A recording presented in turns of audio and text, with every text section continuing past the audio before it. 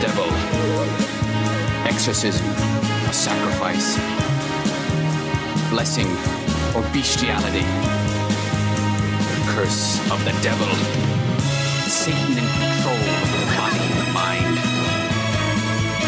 My love will destroy the great shadow. I swear that you'll find this.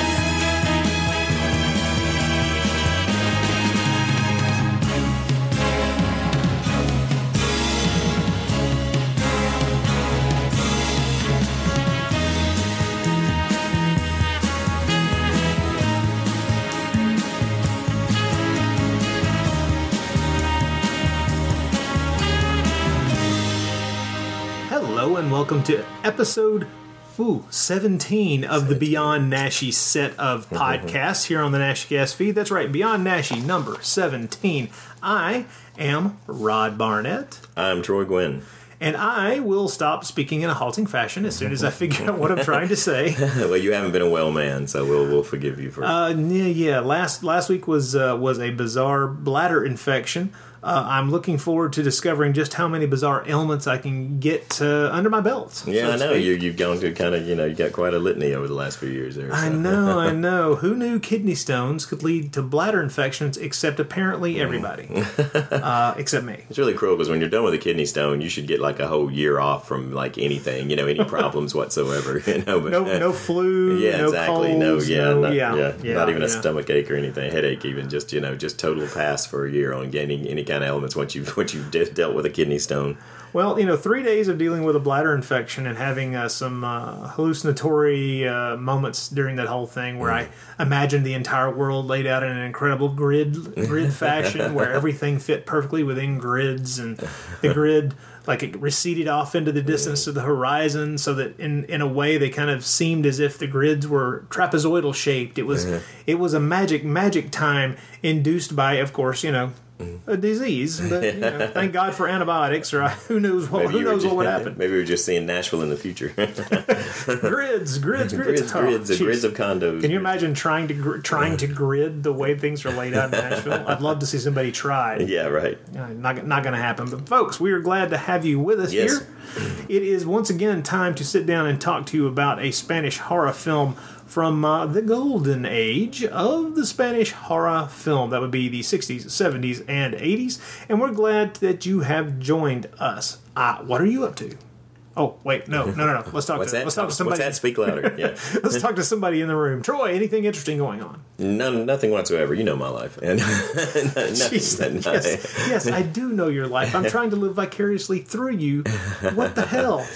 Yeah, no. Just getting excited for Monster Bash G-Fest, Oh, yeah. So not having a whole lot of time to watch a lot of stuff. I am reading Tarzan the Terrible, the 8th Tarzan novel, getting excited about the potential of them actually doing a good modern Tarzan movie that's supposed to be coming out, I guess, July 4th weekend. Fingers crossed. Yeah, and also been, I know you like Charlie Chan, and so I had kind of got a slew of some Charlie Chan movies come in on Netflix that I've been checking out. From the Sidney Toler era. Okay. And previous to that, I'd mostly seen Warner Oland films, and I'd have to say, just based on the 4 or 5 of each actor that I've seen, I think I'm more of a Sidney Toler fan really? than Okay. Although certainly Warner Oland did fine too, but maybe it's just that maybe it's just the quality of the mysteries I found better. The mysteries themselves I found better in these Sidney Toler movies. Now I don't want to make you feel bad, but you're wrong.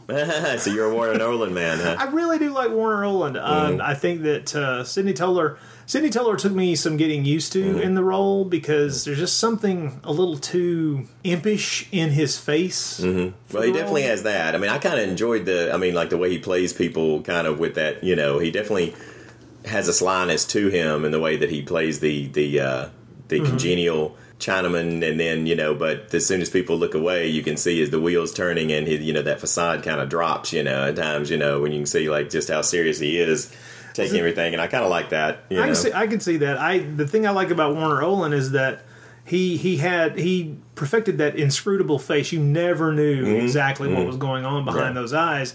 And we as the audience would occasionally get glimpses as you could see him. We as an audience are let in on what what gears are turning in his mind, but he lets on nothing to prospective criminals, and that's something I really liked about Warner Oland. But it's hard to not enjoy any of the Chan film. Well, that's not true. Okay, Charlie Chan and the Secret Service is one of the most boring hours you will ever spend in your life. As a matter of fact, there are a few that MGM have. That's the only one I remember. I remember it was an hour and 5 minutes. And I could have, without hurting anything, chopped 15 full minutes out of it, and and it was like scenes of Charlie Chan walking, from the car to the house. So even that movie, even a lot of padding at that. It's bad when if a movie's only 65 minutes, it should not be. It should not have slow pacing or dullness as one of its sins. Now I did appreciate that Warner Oland Films had Matt and Moreland, in some of them. You can always love enjoy those. Moreland, but there's still quite a few more of each actor's work that of those that I have to see.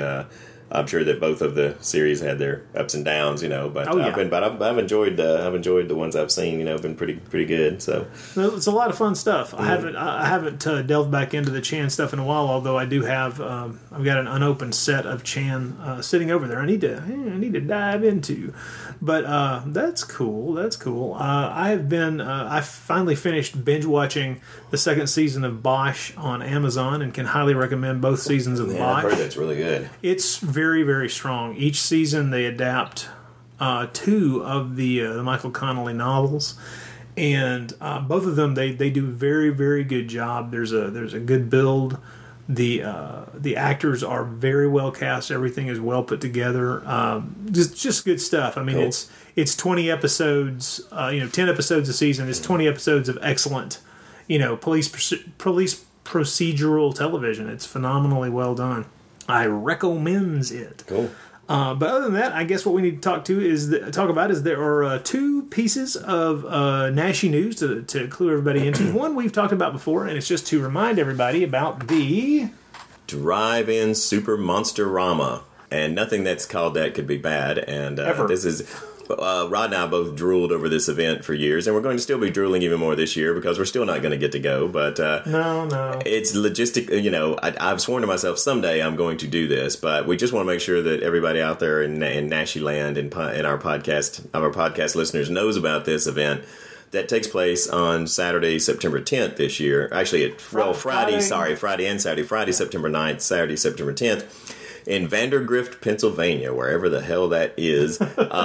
It's another one of the reasons why it's not exactly easy to get to for us Southerners. But what it is it's an astounding annual event put on at a drive-in, and basically what they do is they show 2 nights of classic horror movies for only $10, and every year the lineup is amazing. I mean, one year actually for I think it was Peter Cushing, the 100th anniversary of Peter Cushing's birth, they did nothing but Peter Cushing films, like 8 Peter Cushing films over 2 days. Good God! But this year they're actually doing 3 Naschy films, and which they're showing on the Friday. They're showing one of the Blind Dead films, right? Horror of the Zombies. They're showing Night of the Howling Beast, and then House of Psychotic Women and Curse of the Devil. So and then as if that wasn't enough, on the second night they're showing both Dark Shadows movies, House of Dark Shadows, Night of Dark Shadows, and then finishing it off with the House of Drip Blood and the Bat People. So anyway, it's killing me not to be able to go. Actually, my band Secret Commonwealth is playing a Scottish festival that year, and I can't shaft the rest of the band by yanking that. That's not exactly you can't exactly call the festival and say, can you please move your event so I can do this other thing, and then you could try. I could try, I guess, but anyway. But we just want to make sure that here it is. Here it is June, so if some of you folks didn't know about it, and now that we're letting you know they're showing some Naschy films, we hope that... Yeah, it's in early September, so if you can, there you go. At least now you know about it, right? Go out there and represent, wear your Naschy Cast t-shirts and badges and, buttons. Yes, all of those other things we haven't made, but hopefully you have on your own, so... Yeah, really. Everybody's stitched together a Naschy Cast, Naschy Cast t-shirt and pin set. By the way, send us a copy. Yeah, your VW bus that you painted all up to look like, painted up to represent Naschy Cast with our faces on it. Be sure and drive it there. So. Oh my goodness. Now the other piece of news is something that floated across my Facebook feed from author Troy Howarth, who has written a number of genre books that pertain to our field of love. If you're a fan of Eurocult cinema, he has announced that he is going to be writing a book about our man, Paul Naschy. And it looks to be very exciting. He's got the full cooperation of the family. His idea is to focus on the work that Naschy did as an actor, as a filmmaker, as a director, and all this, that, and the other, along with a fair amount of biographical information. He wants to pay attention to key collaborators. He name checks Carlos Ared and Leon Klimovsky. So all of these things are very, very good. Yeah. He's not going to get to writing it apparently until sometime next year. This is a very early notation that this book is going to exist. We don't have a title or anything like that. But hey, a new book about the career of Paul Naschy. Mm-hmm. How can you complain? Yeah, we will be watching that and keeping you updated on anything we learn. So that is this month's Naschy News. Naschy News. And just to keep you up to date on a few other things, just let you know that if we haven't mentioned it already, tonight we'll be covering Who Can Kill a Child from 1976, a Spanish horror film directed by Narisco Ibanez Sarando. And that is the last time I will attempt to pronounce his name with any skill or fluency, because I'm terrible at it. I think we'll just call him Cerador from here on out. Cerador? Cerador? Isn't that how it, or that's maybe that is it. Maybe that is how they pronounce his name. I'm not sure.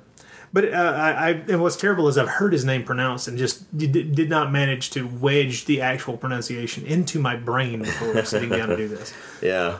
It is not meant as a slight, sir. I'm a big fan of both of your theatrical films and wish that you had made more. Yeah, I've still not gotten to see The House That Screamed, actually, but really? I definitely intend to. But I've heard a lot of good things about it. I guarantee you we'll cover it. I figured we would. Yeah, that is a film well worth covering and definitely right in our wheelhouse of Spanish horror from the time. So yeah. So tonight we'll talk about Who Can Kill a Child, but first we'll take a quick break and then come right back. Are you tired of the same old pop culture podcast? Do you listen to those other podcasts and think to yourself, why don't they talk about the things I'm interested in? Hi, I'm Reverend Scott, and when I want to listen to a couple of guys with their appendages on the pulse of pop culture, penis, I listen to the Are You Serious podcast. Hear news about politics and religion where hosts Chris and Frank ask the tough questions. If you woke up with a cock in your mouth, would you take it or leave it? Yeah, exactly. How big is the cock? You'll hear entertainment news about your favorite movies and TV shows, plus plain old wholesome discussion about the lives of Chris and Frank. I mean, now I am, like, tattooed. It's weird. It's like I guess I should explain what I got. Yeah. It's 3 swastikas. Each one interconnected to look like a smiley face. And on my left arm is cock and balls. And you notice I looked at my right arm when I character from said an old that. Disney film. It's the prequel to Song of the South. Exactly. I have, it's called The Song of the Cock and Balls. It sounds like this. So when you think pop culture podcast, remember this. What's that thing between the dick and the asshole? The Are You Serious podcast on iTunes or areyouseriouspodcast.com. Did you ever see a film at such a young age it left you traumatized with cinematic wounds? Necrophilia. It's a dead issue, man. Don't push it. Cinema Psyops is a weekly podcast documenting an ongoing experiment on the mind of an unwilling test subject. No one should have to watch this movie. Oh, no one should have to watch this? No one should have to watch this movie. Surprisingly, it's not a topic that a lot of people really want to tackle. I'm shocked, prudes. I know, really. Right? It's the next sexual frontier that no one wants to explore. I am, in the most sincerest of senses, disappointed in you. It takes a powerful goddess like Connie, jam her arm down the monster's throat and kill it. Oh, I'm still tripping out over that. Even as a kid, I was like, I gotta find a girl like that. Every week, I get a new look of disappointment that I never thought I could get out of it. Unimaginable. At 12 years old, you should not be watching this movie. Obviously. At 13, you should not be. 14, you shouldn't be. I'm not entirely sure even 17-year-olds should be watching this. Just because you're offended by something doesn't mean that you have the right to demand that it doesn't exist. Watching this film again, I had all of this like little nerd glee with everything that kept little popping history up. doll popping up absolutely. at you. So I totally loved this film. Hey, I know why you couldn't see that. It's because your brain's warped from watching this shit at 12 years old. Yeah, this is a rough movie. I told you ahead of time when we were getting ready to do it that it was How going to be a did you rough watch one. this shit at 12?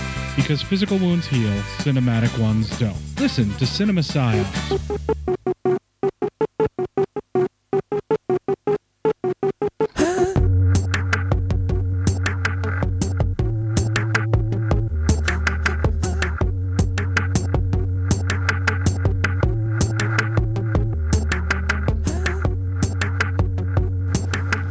Who Can Kill a Child, 1976. I can't even speak now. we're going to take a run through the plot of this film. I want to let everybody know up front that there probably will be spoilers. We didn't have kind of a pre-game discussion between ourselves about whether or not we were going to spoil this film or not. But to be honest, I think that we probably kind of will have to, and I don't know that knowing the end of this film will necessarily keep people from wanting to see it. It's not the kind of, there's no big twist ending. Yeah, and I don't think the tone of the ending would surprise anybody either. If they've come to know 70s cinema, this is a very 70s film. I was about to say there's a nihilistic glee in the entire cast and crew's eyes. Okay, Who Can Kill a Child? By the way, this film was cut down and released here in the States. They cut about 20 minutes out of it and released it here in the States as Island of the Damned. That's not generic, is it? Other alternate titles include, Island of Death, Death is Child's Play, and Island of the Damned seems to be the most prevalent alternate title. But Death is Child's Play is not a terrible alternate title. If you have to go alternate titles, that's not an awful one. Well, another alternate title that it was kind of known under for a while was Trapped, which is interesting. Which is not bad. No, that's okay. In that the film, the body of the film, and the horror aspects of the film take place on an island. Yeah. So, which is, and we can talk about this maybe later if you want to, but I kind of want to talk about it now. I love the idea. I love the setting of an island. I love knowing up front how isolated your characters are, because there's an inherent suspense level that you're never going to get beneath. Because essentially you start out, instead of at a 1 or a 2. When you know you're on an island, you're automatically at 4, because there's really no way to effectively or easily call the authorities. Exactly, it removes that need to want to scream at the actors, just leave. Can't you read the signs? Just leave, because they can't, So it's definitely changes that, and then it just becomes a question of how. When do they logically come to the point that we need to get off this island, but then it's not as easy as all that. They still have to deal with how to do that. And so, and I agree with you. I like the isolated settings there. It's the same way with something like Alien. Why Alien worked on spaceships. Spaceships the same thing. It's like you're generally, you're going to be trapped, or at least until you can reach that good old escape shuttle. That's a good old escape pod there. Okay, the film starts with a montage of documentary footage that depicts the effects of war and famine and everything that goes along with war on children, and it does this horrifically. All of this is documentary footage from, and they label it. They tell you where this footage is from, what years, and then they lay out the number of people who died in each conflict and how many of those dead were children, and the numbers are always horrific. We're talking the hundreds of we're talking in the hundreds of thousands in each incident, and it's a pretty horrifying thing. I can remember when I first saw this. I first saw this on a bootleg tape years and years ago, and it was a version that I think was unfortunately slightly shortened. And one of the things that got shortened down was some of this footage at the beginning because it's an 8-minute segment. It's an 8 minutes of opening credits. This takes a while. This is a little piece in and of itself that is setting you up for the film to come, and the ideas within it of just the horrors of what we as adults do to children via war, and how they are essentially the people who take the brunt of every little thing that we do on a global scale, is laid out in pretty graphic and horrible fashion. And it alternates between each segment. You hear this child's voice singing this, basically what's the haunting theme melody, and then you hear at the same, and you also hear sounds of children giggling and playing, before it goes into the next segment. So yeah, it's a harrowing thing, but the version I saw initially kind of truncated this down a bit and didn't provide any subtitling to let me know what the hell, all this footage is from different places, and give an idea of the number of casualties and how many children were killed in these different conflicts. And so it always seemed to me an odd way to start the film. It still feels like an odd way to start the film. It's odd. It may go on. I mean, I think it goes on a little bit too it long. probably makes it probably belabors, and there's a couple of times in this film, as we talked about, that maybe a couple of times when points are belabored a little much, or things that are maybe said that could have been left unsaid. But I think one thing it does serve to do is, I mean, it definitely gets you, by the time the credits are over, you've very much been reminded of the evil of the often, just unthinking evil of or indifference to children suffering. I mean, it puts you on the side of the children to start the film. In the sense that you're feeling totally guilty as how horrible the adults are. It induces empathy. It induces empathy automatically. There's a sympathetic nature to there's a sympathetic nature to our view of children in the abstract to begin with, because they are the innocents. They're the people that we have. They're the young. They're the ones we have to take care of and be careful with, because they are young. They're inexperienced. They're unaware of unaware of the ways of the world. And it is horrible to watch this segment and realize that, regardless of however much we may do, they still take the brunt. They still take it. They still take, the point of the spear repeatedly, no matter what you do. I think this segment, I thought it was interesting that in the documentary on the DVD, or the director points out that he might have changed one thing by actually shifting this opening montage to the end of the film. Oh, wow, really? Which I thought was an interesting comment to make. That is an interesting, that would have been interesting to do that. It would have changed the tone. It would have given not necessarily the tone, but it would have definitely changed the way that you looked at everything that happened until the end. And then when the end comes, and there's a bit, and there's this. Well, we'll get to the ending, but I think that trimming it down a little and putting it at the end could have been effective as well. It's just you'd almost have to see it to discover whether or not it would have. Because one thing I really do like about the way the credits, after we've done with the credits, is the way the opening sequences of the film come after that opening credits, is the fact that, as we get into, we're basically dropped into this town that's having a festival, where our protagonists have arrived, to come. They're basically looking to come to a festival that, and I'm probably like stepping on your synopsis. No, please, that's But I'm just saying that I love this whole opening sequence of the film where they're at the festival, because I love the sound. The sound of this film is really good. The sound editing and the editing in general in this film is really good. Let me say that. I think it's just very well edited. But the things they do with sound, I think, to come off that opening credit sequence to follow by a sequence where you're constantly hearing fireworks and bombs, and some of them in very startling places. It's, even though it's a festival, everybody's celebrating, but the way the fireworks and explosions, and even the protagonists are kind of jolted at times by it. And I think it comes back to that credit sequence, because we've just heard about all these wartime atrocities against children, these bombs, and then we sort of get this sequence where people are having this big, adults are having this huge celebratory festival, and part of the celebration is shooting fireworks, loud explosions, So I think that's a good point. You're right. I hadn't thought about the use of fireworks as a kind of callback to the violence of war. It's unnerving, and it's the kind of thing that you as soon as you're unnerved and realize you shouldn't have been unnerved, you laugh, because it's that release of tension. But you're right. That's something that I had not put together. I had not kind of connected those two elements. But you're right. Moving the documentary opening from the front would change the way that whole sequence feels. That's true. Okay, well, this is the story of an English couple, Tom and Evelyn, who are taking a vacation before Evelyn gives birth to their third child. They have left their two older children in their grandparents' care back home, and are taking a vacation on the coast of Spain to get away a little while before the birth of their third child. Clearly a very happy couple. And they're enjoying themselves.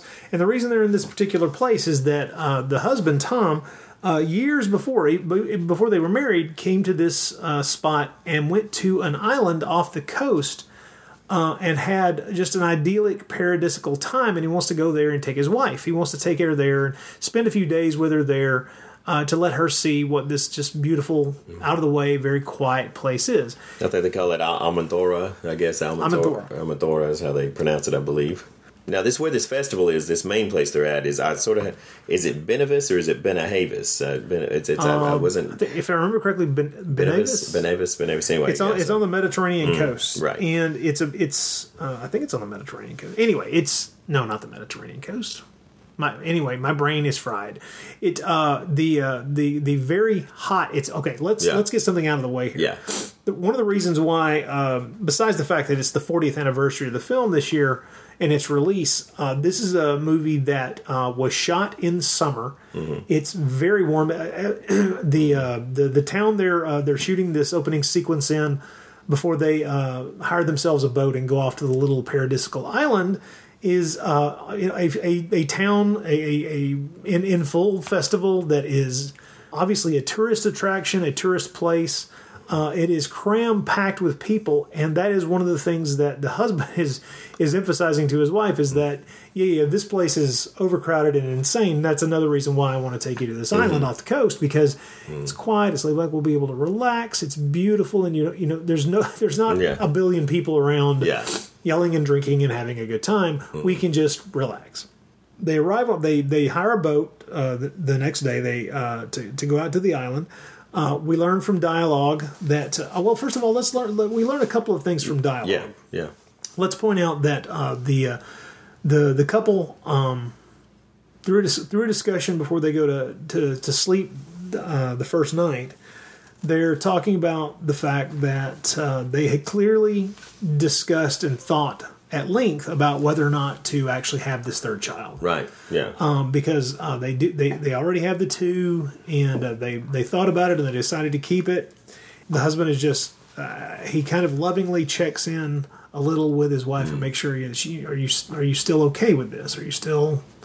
Is this still the way you want to go? And it is, and she's happy about it. I mean, there are always going to be those doubts when you're in a relationship, even a marriage with kids already, is maybe even especially in a marriage with kids.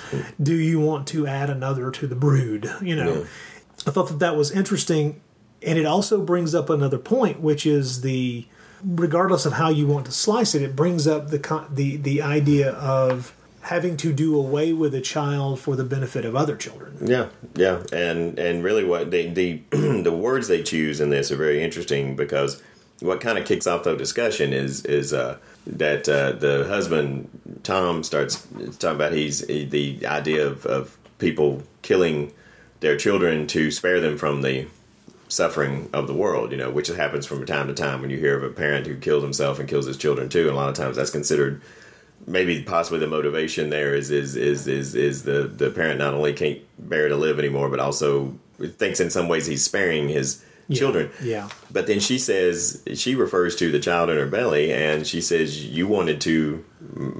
She says murder, I think, right? She says you wanted to murder him, which is I don't know how realistic that. I don't know how. A wife using that term to her husband, but it doesn't seem to. I mean, it seems a bit extra harsh there, So it suggests she's either maybe harboring some sort of resentment over him, or fear of, so the fact that he was willing to do that, the fact she uses that word, because there's a lot of other words she could have chosen, and she uses that one, So if there's an intentional point in the dialogue, for her actually using that particular word, or was it just a matter of translation, dubbing, whatever, Well, let's tell people up front. This is a film that was shot primarily in English. The couple speak English to each other at all times. The wife does not speak Spanish at all. The husband is bilingual and therefore does speak both Spanish and English. Although his Spanish is not fantastic, and he readily admits it, he doesn't have any trouble communicating with the natives at all. The dialogue is, at least the English dialogue, is definitely the dialogue spoken on set. These are what the actors said. As a matter of fact, it's their voices. Yeah. The qualities of their performance are very high, not the least of which can be ascribed to the fact that it is their voices, it is their full performances. Yeah. Now, you don't get the sense. I mean, they seem to be very much in love, and they seem to have a good chemistry together. You don't get the sense that she has any resentment for him. But I do think it's interesting that because that the fact that we bring up the fact that they were thinking of aborting the child, and it does make it sound like it might have been him that was pushing more for it. Does kind of play later into things the characters do later in the film. I mean, it does have a resonance into the title of the film and what we later see characters do. So, well, also, and I think this gets a little bit into gender politics, but at the same time, in a relationship, a married, committed relationship with children, one wonders who is going to bring up that possibility in a situation like this? Who's going to bring it up first? Because somebody's got to bring it up. And it's obvious that they both knew that they had to talk about this because it will be a financial strain. But the bad guy who mentions it is always going to be the bad guy who mentioned it. Yeah, of course, yeah. Regardless of gender. And Sure. the position you kind of put yourself in as the guy in the relationship is you're always going to be that asshole who brought up aborting our child. And it's like, yeah, if you want to play that card, it's there. Yeah, yeah. I mean, it will always be there. But at the same time, I can easily imagine and have seen in my own life women who've been the one to bring up such a thing first, and it be the kind of thing where people then question her maternal instincts. Yeah, right. And so it's this bizarre, double-edged knife that it seems to cut both ways depending on who's the bad guy who says it first, who's the first one to bring it up, regardless of what happens after the fact. Who brings it up first becomes that. Man, that thing that's used to gut you later on. Man, it can be some rough stuff. But let's move away from gender politics because that's only part of what the film plays. Of course, with. Do you remember La Dolce Vita? The Dolce what? La Dolce Vita. It was an Italian film. There was a character in it, a man who was very wise and peaceful, married with 2 children, loved his wife, and no real problems. And then one night he took a gun, shot his 2 children, then killed himself. Why? I suppose to save them the world of the future.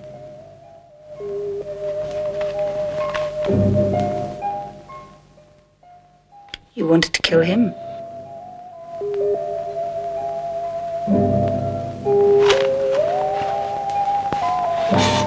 We have 2 others already, Evie. This one's all right? If it wasn't for him, we wouldn't be going to Almanthora. Do you regret it? No, not now.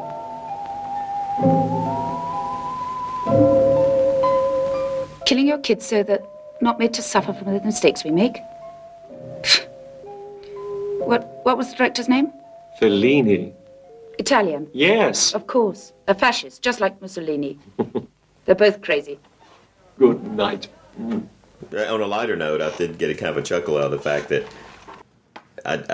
Evie, as he calls her, didn't that she doesn't know what a pinata is, and she also didn't know that gracias, whatever is the word gracias is the word for thank you, and I just thought that was funny because I don't know if there's anybody that doesn't know, no matter how little is like is there anyone that doesn't know what a I know in '76 was there that maybe I don't know was it common knowledge or if maybe British people didn't maybe you didn't grow up actually maybe British people grew up not knowing what a pinata was, but that's funny because I knew what that was by the time I was 3 years old. That was like probably the first 2 things I learned about Spain was that's the weird colored thing. How to say thank you and that you beat and that there's beat until it squirts out candy, right? Yeah. I started trying to get live animals and it never worked. No, I'm kidding. I would never do that. But. No, like a father. Yeah. Now what we should mention too is that in this whole opening sequence, something that we the viewers are aware of that they are not, are that bodies have been washing up onto the shore. Right, and a little subtle dialogue placement lets us know that it may have washed up from the offshore islands because of the way the currents work. Yeah. So that's not creepy. Anyway. Not at all. Well, the couple hired themselves a boat or rent a boat and head off to the island. We learn from dialogue that it will take them about 4 hours to get there. They not a 3-hour cruise, but 4 hours. They rent the mailman that the guy they rent the boat from is Louis Sidges, who this is correct. One of our many Nashi friends. One of our appears in many. We've seen him in I think I counted something like 8 films we've covered so far that have had him in there. So he's a very prominent face among the Nashi clan, Nashi family. Very, very nice. And he tells them that, they want to get the boat for themselves, and he says that he'll be bringing the mail to the island the next day. Which gives us a timeline and a knowledge that, hey, somebody that we are acquainted with is going to be showing up on the island. So that's good to know. So they arrive on the island where they encounter nothing but children at the docks. they seem rather stoic. As a matter of fact, the husband tries to talk to one kid who's just fishing off the dock, and kid not only won't speak to him, but is rather kind of non-verbally hostile. Yeah, especially when he tries to look and see what he's using for bait. Exactly. Now, they go on into town, and it seems that the silent children that they occasionally see around the place is about the only people in town. Mm-hmm. They walk through the entire town. The place is deserted. The shops are open. It looks as if people just got it from their tables and left. Mm-hmm. Mm-hmm. There's nobody around. It's they find an ice cream wagon. They try to get ice cream, but it's obviously long. It's melted. Long melted. They go into a little cafe, and there's chicken turning on a spittle, but it's obviously been turning forever. Yep. It's burned black. So clearly something's happened in the past day or two that has caused the parents to up and go somewhere else. Mm-hmm. Now, the island is not tiny, and the husband explains, well, honestly, there's a fishing village. This is the town. There's on the other side of the island. There's a fishing village, and I don't know if there may be a festival over there that they've all gone to, or there's some kind of something that they have to do involving bringing in a fish harvest. I don't know. Mm-hmm. I don't really know. This didn't happen when I was here years and years ago. But hey, we'll settle in here, try to find somebody, and try to find somebody we can get a hotel, get into this hotel here and have a room. Mm-hmm. This is a deliberately paced film. This movie takes place over the course of once they hit the island. Yeah, it takes place over the course of a day and a night. Yeah. Yeah, the entire film really, you could say, lasts less than 48 hours. Even from the moment they arrive in the off the bus in the first village. I mean, the mainland. Right. The joys in this film are watching the couple slowly try to locate people, try to suss out this mystery. Where are all the adults? Where are the people? The things we see that they don't see. Right. And so there's not a lot of ways to sit down and break this movie down into this mystery element or that mystery element, because they're all variations on the same idea, just done with real skill, to be honest. Mm-hmm. And they do a great job of bringing together a lot of elements that slowly start to not just unnerve you, but then the more that we see, the more we realize this is out of hand. Something's gone wrong. Mm-hmm. And I think that we get several different variations on this. One, the husband leaves the wife in the cool little bar area there, goes off to a nearby grocery store to try to get some food, something, just so they can eat.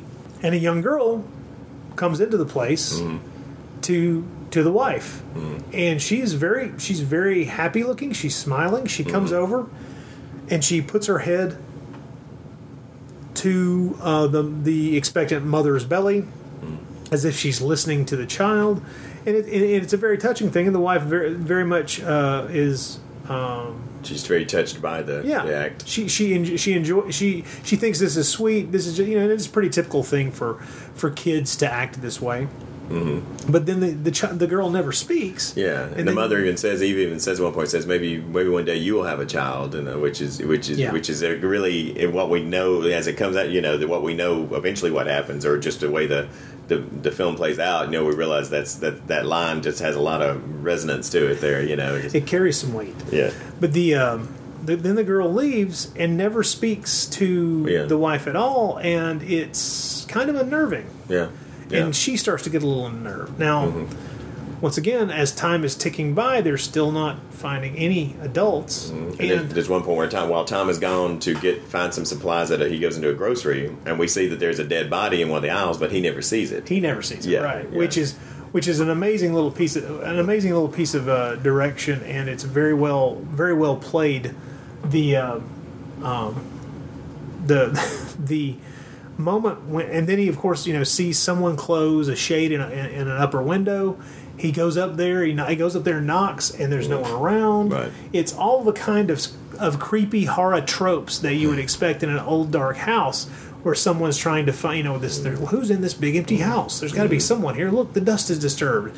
Yeah, but it all plays out in bright bright sunlight. And with very little or no music or sound, and that's There's a great. there's almost no music in the film. And it's kind of more haunting because of it. Oh, totally. I tell you, I mean, like, you know, usually like you likened it to a haunted house film. Usually in haunted houses films, they use music to build the tension or something. But here, that there's no. I think the movie would have been fine if they had not had any music at all in the movie, but their use of music is very well done and very tastefully done, and they for the most part, they make great decisions on when not to, and mostly through these sequences, what adds to the creepiness is that total lack of sound, and then when a sound does happen, it just as the fireworks did in the first sequence of the film, whenever a sound does happen, a lot of times it really is jarring, you know, when you do get them. It kind of jolts you each time. Mm-hmm. Well, as the film progresses, they begin to realize something's wrong, and I think we can probably pinpoint the moment when things go pear-shaped, as they say. Yeah. Everything goes batshit. Yeah. Which is basically when they spot a young. Tom comes back. Evelyn says, "Hey, I just saw an old man right down there, walking from one side of the street to the other. Right down there, he has a cane. Right over there. Go look. He went into that doorway." Tom goes down, and then a young girl appears before he can get there, and the young girl appears, and before we see the old man, we see her grab his cane, struggle it away from him, and then, even though the old man is out of our view while this is happening, she just uses the cane to wail on this old man until he is dead. Tom runs over and takes the cane away from her, tries to stop her, but it's far too late at that point, and she just giggles and laughs. She's kind of giggling and laughing the whole time. Yeah. And runs off. Now, this girl I would put at about 11 or 12, around in there, maybe 13 at the oldest. And this gleeful murder of this older man is rather hideous. Now, Evelyn has not followed him, so Tom takes the old man's body and picks it up and takes it inside this little courtyard and puts it down kind of out of sight, clearly with the idea that he's not going to tell his wife exactly what happened. Leaves the body there in the courtyard, goes back to Evelyn, who demands, where's the old man? What happened? He tries to lie to her about the fact, he's just a little hurt. I took him to his home and put him to bed. She, of course, buys none of this. Well, and I'm glad you brought that. That's something I like to appreciate about this, is the fact that she isn't having any of his very, very lame attempts to I mean, I see where he's coming from. He's trying to just keep a lid on and trying to keep her calm. Right. But I do also appreciate that she sees through it immediately. That she in no way is swayed by his attempts to. I don't believe any of your crap. Yeah. Where is the old man? Yeah. And without him actually coming out and finally saying it, she finally gets the idea. The old man's dead. Okay, from that point, we and they know something terrible is going on, and we now begin to suspect that we may know where all the adults are. Or at least where they are not. Yeah, they are not alive. So we're beginning to see the structure of this, and also it gets a little creepier in that we then see, is it right after this or soon after this, we see that the children have found the old man's body, have strung it up by its feet, and are using a scythe to play pinata with the old man's body. Well, if my memory's right, I think Tom actually sees that after he's gone to. I mean, I think he sees that even before he gets back and starts trying to tell Evie that. I think even, and that's what makes it even more. But I mean, we're realizing. But he's seen that, and actually gets really physically ill at seeing what the kids are doing, and then he goes back to Evie and tries to tell her that everything's okay. That the man was injured. And so yeah. But I think she can tell by his demeanor that he's really seen something that's shaking him pretty bad. And that's a really amazing scene where they're on the pinata. And we'll say right here, you talked about how that girl was giggling after she beat up the old man. It's like, with the exception of a couple of kids who we later kind of discern are sort of the leaders of the other children in some way that we're never totally able to define, but are obviously leaders. Most of these kids never really act out of seeming hostility. They seem like the whole time that they're, even when they're attacking, even that it's sort of a game. They sort of all have that demeanor that this is all in fun, or their version of fun, that it's all kind of in the spirit of play without even feeling like you don't get a sense of real hatred or rage among them, No, but there's a definite tone of violence without pity. Yeah, sure. But it does come off most of the time as the kind of violence without pity of a very young child who does not know what he's doing exactly. Well, that gets back to that question of, we talked earlier, used the word innocent for children, and that's the reason why we hurt so much for why it seems the worst that children suffer from the atrocities of the action of adults is we just naturally think of children as innocent, but children also can be some of the most unthinkingly cruel beings on earth, because of that, because visit any high school. Yeah, exactly. Yeah. The slow burn of this film is, while rewatching this movie, I kept thinking to myself, this is a classic slow burn film. And then as I'm rewatching it, I'm realizing that, well, yes, it is, but I never feel the slow burn aspects of it. In other words, I never feel as if it's slowly creeping towards something, because the film so very carefully parses out the information that it intends to give you bit by bit by bit. Mm-hmm. And even once you feel you have full comprehension of the situation, there's still more information that it gives about details. Mm-hmm. And the beautiful moment later on when we finally do run across an adult, a man who we should point out that that Tom does look through some of the other hotel rooms there in the hotel there on the island, and realizes that the other guests who've been staying there have been killed. Yeah, well, because they get some phone calls from a female voice, right? That's been calling on the phone that they answer, and they can't really understand her because she's speaking in German. But that's another way, and I think that's also helps in making sense of why they linger as long as they do, is because they're actually trying to see if there's other people who need help or maybe have an answer to what's going on, and so I think it makes perfect sense that they try to find these people, that they try and locate who else is here somewhere on the island. And these periodic calls from someone that they can't understand and they don't even know where the person might be. Yeah. Is one of the things that keeps them puzzled and keeps us curious as well. Yeah. Now, we do eventually meet a local, an adult man, a middle-aged man who has survived this mess up to now. He's been hiding in a room upstairs in the hotel, and eventually comes down, and after a tense kind of standoff between all three of them, that is very, very well handled by all three actors. It is very well handled by the character of Evelyn to de-escalate the tension between all of them. And this stranger they meet is played by Antonio Aranzo, who we've seen in Cutthroats 9 and Inquisition and the Cantabrians. Another good actor. Yeah. But they sit him down, get some liquid into him, and start questioning him about what has happened, and he doesn't have any good answers because he tells them what happened. He's seen. Yeah. And what happened is that the kids just started killing everybody.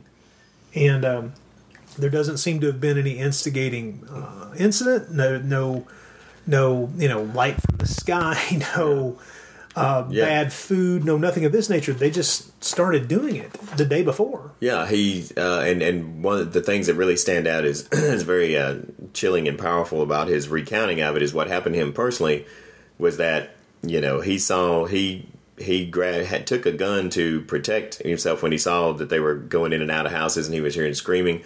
When his wife was, I think, either outside or was looking outside, and the children came for her, and he couldn't protect her with a gun. He couldn't bring himself to fire.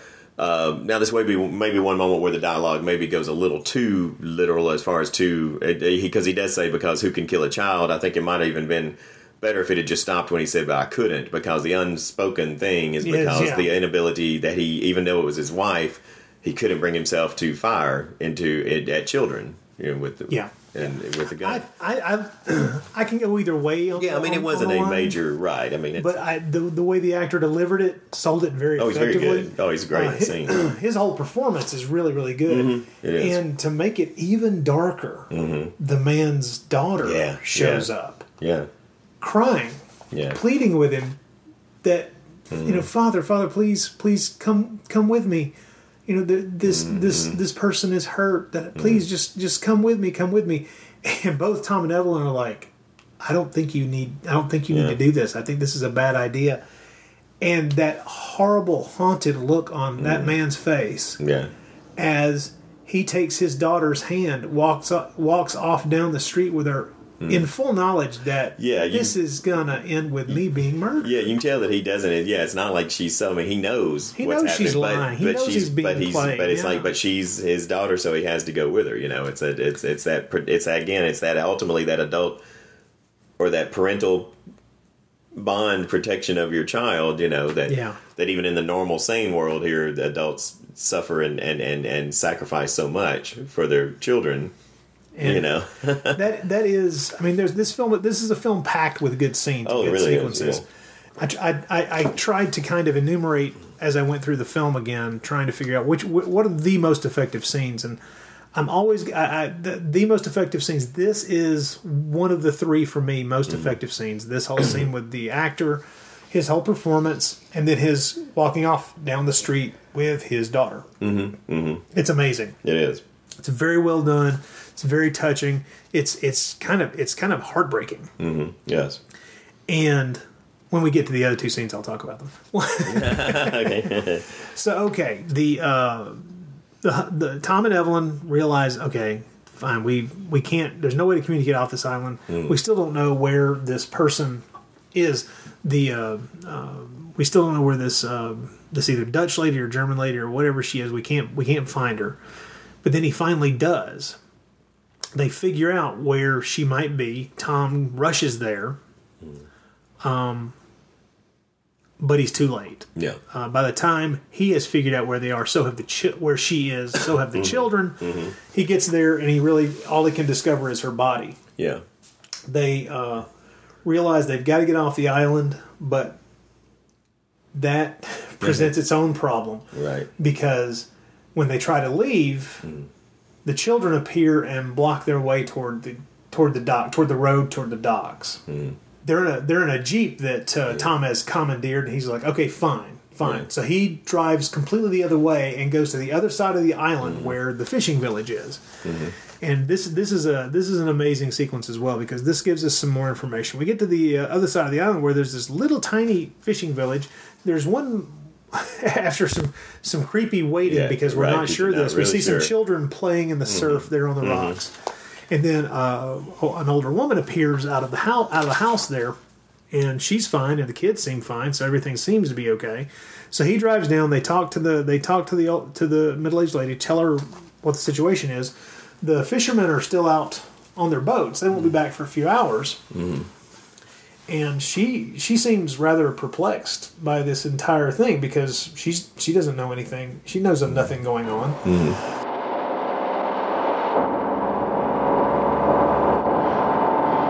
The children. They're just little children. What did the man in the pension tell you? Just that something strange had happened to the kids on the island. Strange? But what? I don't know. Some sort of madness. I don't understand it. Where are we going now? There are a few houses on the other side of the island. We might be able to find a boat there. But where are all the adults? Where are the people? Where are they, Tom?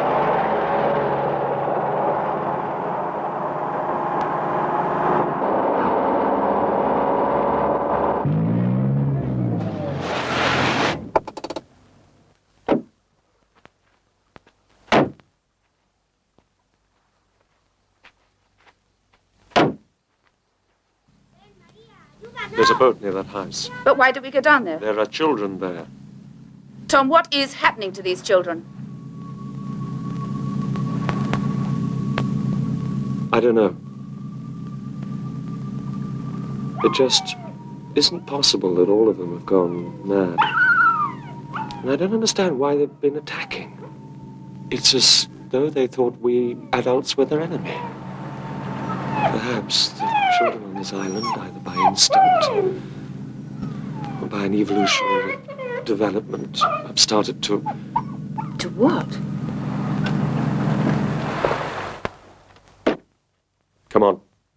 And I like that in this sequence we see some of the just kind of casual parental slapping of children. Yeah, sure, just The what, especially for the time and definitely for the place, would have just been, parental discipline This of is just, the almost. This is a daily. This is just their secondary nature. nature. Right, This is not. This is not actual punishment. This is just This is how we interact with our kids every day. They're staying in their way. They need to go outside. You just cuff them a couple of times on the head and make sure they get the point that they need to go outside. Kids are supposed to stay outside. Play. I know, and it's 40 years on. It's kind of a horrible thing to watch. Yeah. But in the case of this film, even at the time, I think it would have been the kind of thing that would key in your mind the thought. Yeah, I think that probably builds up some anger and resentment. That probably. I remember being pissed off at that kind of thing when it was done to me when I was a kid. Sure, right. Yeah. And that kind of thing builds over time, and you're not making that go away easy. Mm-hmm. So that was interesting. We see a couple of the kids from the town that we've begun to recognize. We've begun to recognize the faces of some of the kids from the town. Right. And they show up and they start to interact, and I choose that word carefully, interact with the kids there in the little fishing village. Mm-hmm. And there's no physical contact. There are no words spoken. They just look at each other, and with wordless communication, it becomes evident that now these kids have whatever it is that all the other kids have. These kids now are part of the, I don't know, what do we call them? Cult? Well, yeah. I had a slight problem, very slight with how that scene was done. I kind of wish that they had not even gone as far as they did. In a way, it's not an explanation at all about what's going on. Because this film is very much like The Birds, it's like you never like Hitchcock's The Birds. You never get an explanation for exactly what's going on, which is fine. And because of that, I actually wish that, because here we sort of focus in on the two kids who suddenly seem to be, we've suddenly started to realize are almost like the ringleaders of all this. Right. The two boys, the dark-haired boy and then the little taller, lighter-haired boy. And when they come to see these kids here that we've already figured out these kids are not tainted yet or not gone nuts yet or whatever, and then they meet these kids and like you said, we get the close-ups on their eyes and it almost seems like a hypnotism of sorts. There's definitely a communication of some kind, and I actually wish that it wouldn't have even given us that. I think that it would, like, in other words, identified any two kids as like the instigators of this, and what I think I would have rather the scene have done would you see those kids arrive and you see that they're approaching these children, then you cut back inside, or then you cut back to the woman, the mother coming out, and all the kids are just turned to face her, and I think that would be all you would need to know, that something has happened between those kids. So you would want to keep it even more mysterious. Even more mysterious, I would, because if you're not going to give us an explanation, then I would really not even gone so far as to suggest that it's some sort of mental telepathy or some sort of, because it cuts on their eyes really makes it seem almost like it's like I said again, like they're passing some sort of telepathy or hypnosis, and then you start something kind of like Invasion of the Body Snatchers. Well, what I was saying, it does explain the alternate title of Island of the Damned, because then it starts making you think of Village of the Damned and Children of the Damned. True, something like that. But like I said, that's a very, very minor thing. But I just kind of wish that it maybe had not even given us that as it could have kept, because I love some of the theories that are thrown out there about why, that Tom even throws out, he theorizes at points in the film, are the kids seeing adults as enemies now? There's another one where he says something about even evolution. He said his evolution suddenly started to... Or acting as antibodies. Yeah. And one thing that I loved as a possible, I just love the whole idea of what these kids are doing as being a mockery of these festivals, that the adults have. I can agree with that, yeah, I agree. really like that, because the whole idea that when adults have these festivals, like the famous Carnival, that's in Brazil or whatever, that they have, Mardi Gras, things like that, where kids see adults get to go have these festivals and act like children, to go nuts, to kind of let their Dionysian side, their heathen side, go. But the idea that kids would emulate this without adult restraints, I kind of like that idea. Is like they start having their own version of festival, but they don't have the adult sensibilities of what's acceptable and what's not, So I thought that to me is a real neat idea, concept or something. So again, I just once the film was going to put itself as being vague, I think it could have gone even more in that direction, or could have even not given us that much, where it's just totally open to interpretation, and it still is. But it's just the fact that it identifies a couple of these kids as obviously the masterminds of this. See, that's just it. You're reading something into the scene that I never read into.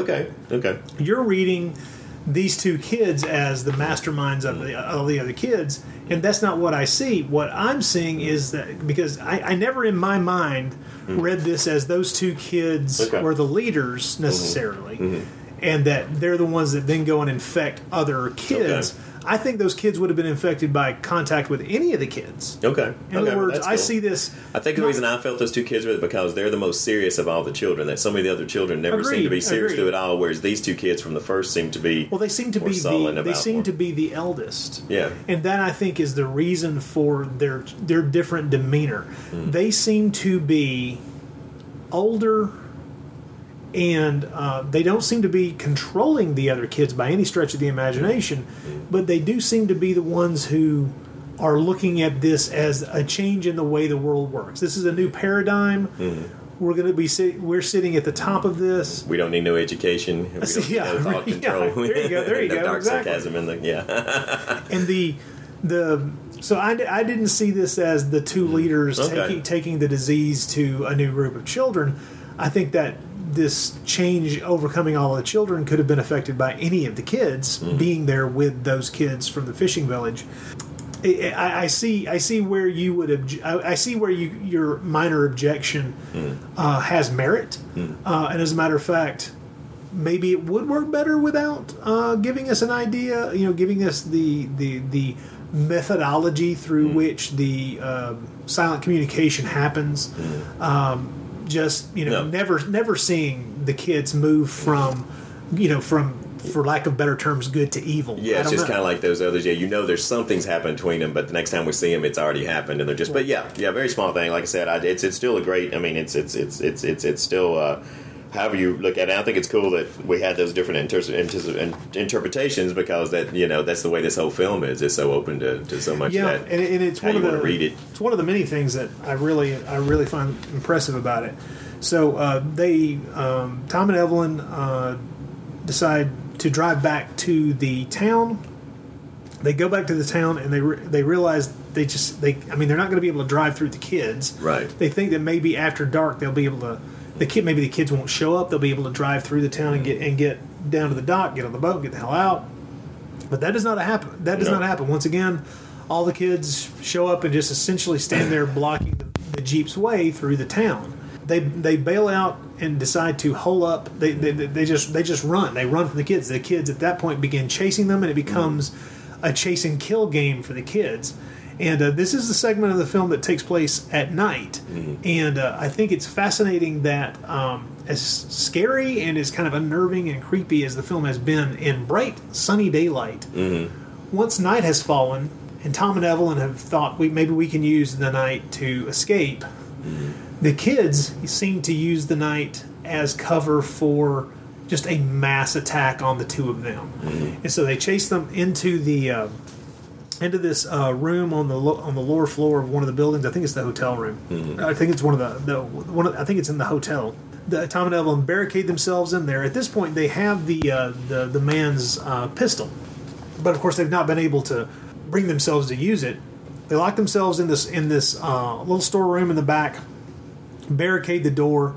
The children, and this is, I want to talk about this for a second, because we're leading up on one of my favorite scenes, and one of the things that makes this one of my three favorite scenes in the movie, honestly, is that the kids, when they mass this attack upon them and come after them in force, they act like a hive animal. There's no communication, verbal communication. Right. Yeah. They're not talking amongst each other about strategy and tactics. Right. There's no discussion amongst them of what to do next or how to do it. They just do it, down to the point where some of the kids very, very quickly run off down the hallway and find something they can use as a battering ram against the door. Not a word is said, as if these children worked this out long ago, and there's no dialogue required between any of them, or that they're communicating in a way that we're not able to hear. Yeah. Now, That is creepy. That whole section is creepy, and it's made creepier Yeah. by the fact that they're not talking. Right. Yeah. But it starts to beg the question. Okay, now we are watching them outside of the view of the adults. Mm-hmm. They have no reason to put on any show. There's no reason for artifice of any type, and there's no talking. Mm-hmm. Are they telepathic? Well, we'll never know. Right. I like the idea of the evolutionary leap forward, or the and this is one of my favorite pet junk science theories. Mm-hmm. The idea that when we're younger, when we're children, we have certain capabilities, or at least the openness to certain capabilities, and that atrophy. Mm-hmm. If they're not used like anything else, and so by the time you're an adult, the ability to access these particular abilities have just gone, and it makes me wonder if that would be a valid way to look at it. Is there's this telepathic ability between these kids have just gotten turned, that somehow by some method of some type has somehow been turned on. Yeah, and it's fascinating because they work like ants. Yeah, definitely. And the whole sequence is shot above them, looking down on them like you're watching ants from above. And it's absolutely fascinating. It is. I agree. I love this whole kind of siege sequence here, where they're, Now, unfortunately, even though the kids are battering in there is a small window in this room, and one of the smaller children has taken it upon himself to try to crawl through that window. Mm-hmm. And in this sad scuffle, the husband did drop the pistol. Mm-hmm. This little child is handed the pistol. Mm-hmm. And while crouching in this little window up there, while the other kids are attempting to batter in the door, is trying his damnedest, but he's such a young little tyke to get the hammer back on the revolver. Mm-hmm. And by the time he's able to get it back and pointed, Evelyn has spotted him. Tom spots him. And Tom ends up shooting the kid. Now, he's completely justified. Oh, yeah. In his actions here. We tell ourselves that, but there's the other part of us that he's absolutely horrified. Right. Evelyn is absolutely horrified. And to add to the creep factor, the minute he kills that kid, the kids outside trying to batter in the door stop. Set that battering ram down, and they all walk away. Yeah. That whole sequence is one of my favorite in the movie, and it's unnerving on so many levels. Yeah. The obvious one, of course. You watch an adult human murder a child, but at the same time, by the time he does, he has no other choice. Right. I mean, what is he going to do? He's got a right to try and survive, especially since he's definitely the one being, he's definitely the victim in this sense, the one being attacked, victimized. And yet you still don't feel any kind of great satisfaction or something about seeing, it's still, you're also, even though you understand his total motivation for doing it, and justification, he has every reason. It's still a brutal scene, and it's still, It's a stark and a harsh scene, and it's something that I've not seen in another horror film that I can think of off the top of my head. I've seen the death of children in different movies, but this is the first time where it felt everything surrounding it felt so much more off kilter and strange, to the point where everything was punctuated by that death, and it seems as if the whole film built to a crescendo of noise and sound and awfulness, and then just whoosh, silence. Yeah, and it's not an artificial manipulation of the soundtrack. It is the way the story is being told. It is everyone walks away. It's a fantastic sequence. It's one of those things. It's one of those moments in Spanish horror cinema from the 70s that, if anybody had any doubts about the filmmaking capabilities, the skill level, the ability to tell a story well, to communicate emotion and horror and nuanced and carefully felt moments of emotion, watch the sequence. Yeah. Watch the sequence and watch your own emotional roller coaster just roll up and down and down and down. And it's great to experience a film like this that is just so completely at the opposite end of the spectrum from something like Werewolf Shadow, or something which, also another great film, but this is not a gothic in any sense. This is not castles and fog and, what a lot of people think the typical Spanish horror or European horror film is, right. which, taking gothic tropes and mixing it with sex and violence, or that that's part of it. But this is one that's actually mired in, this is steeped in, or just, completely reality. This is a completely done as a realistic, film, and including down to the use of sound and the lack of too much soundtrack music. And, I think it's great to have a film like this to cover as well, just to kind of once again show that aspect of a Spanish filmmakers really tapping into the true, that real 70s kind of ultra realistic sort of vein of filmmaking. The realistic horror that the 70s became known for and then burned into your brain. Yeah. Is there a bath?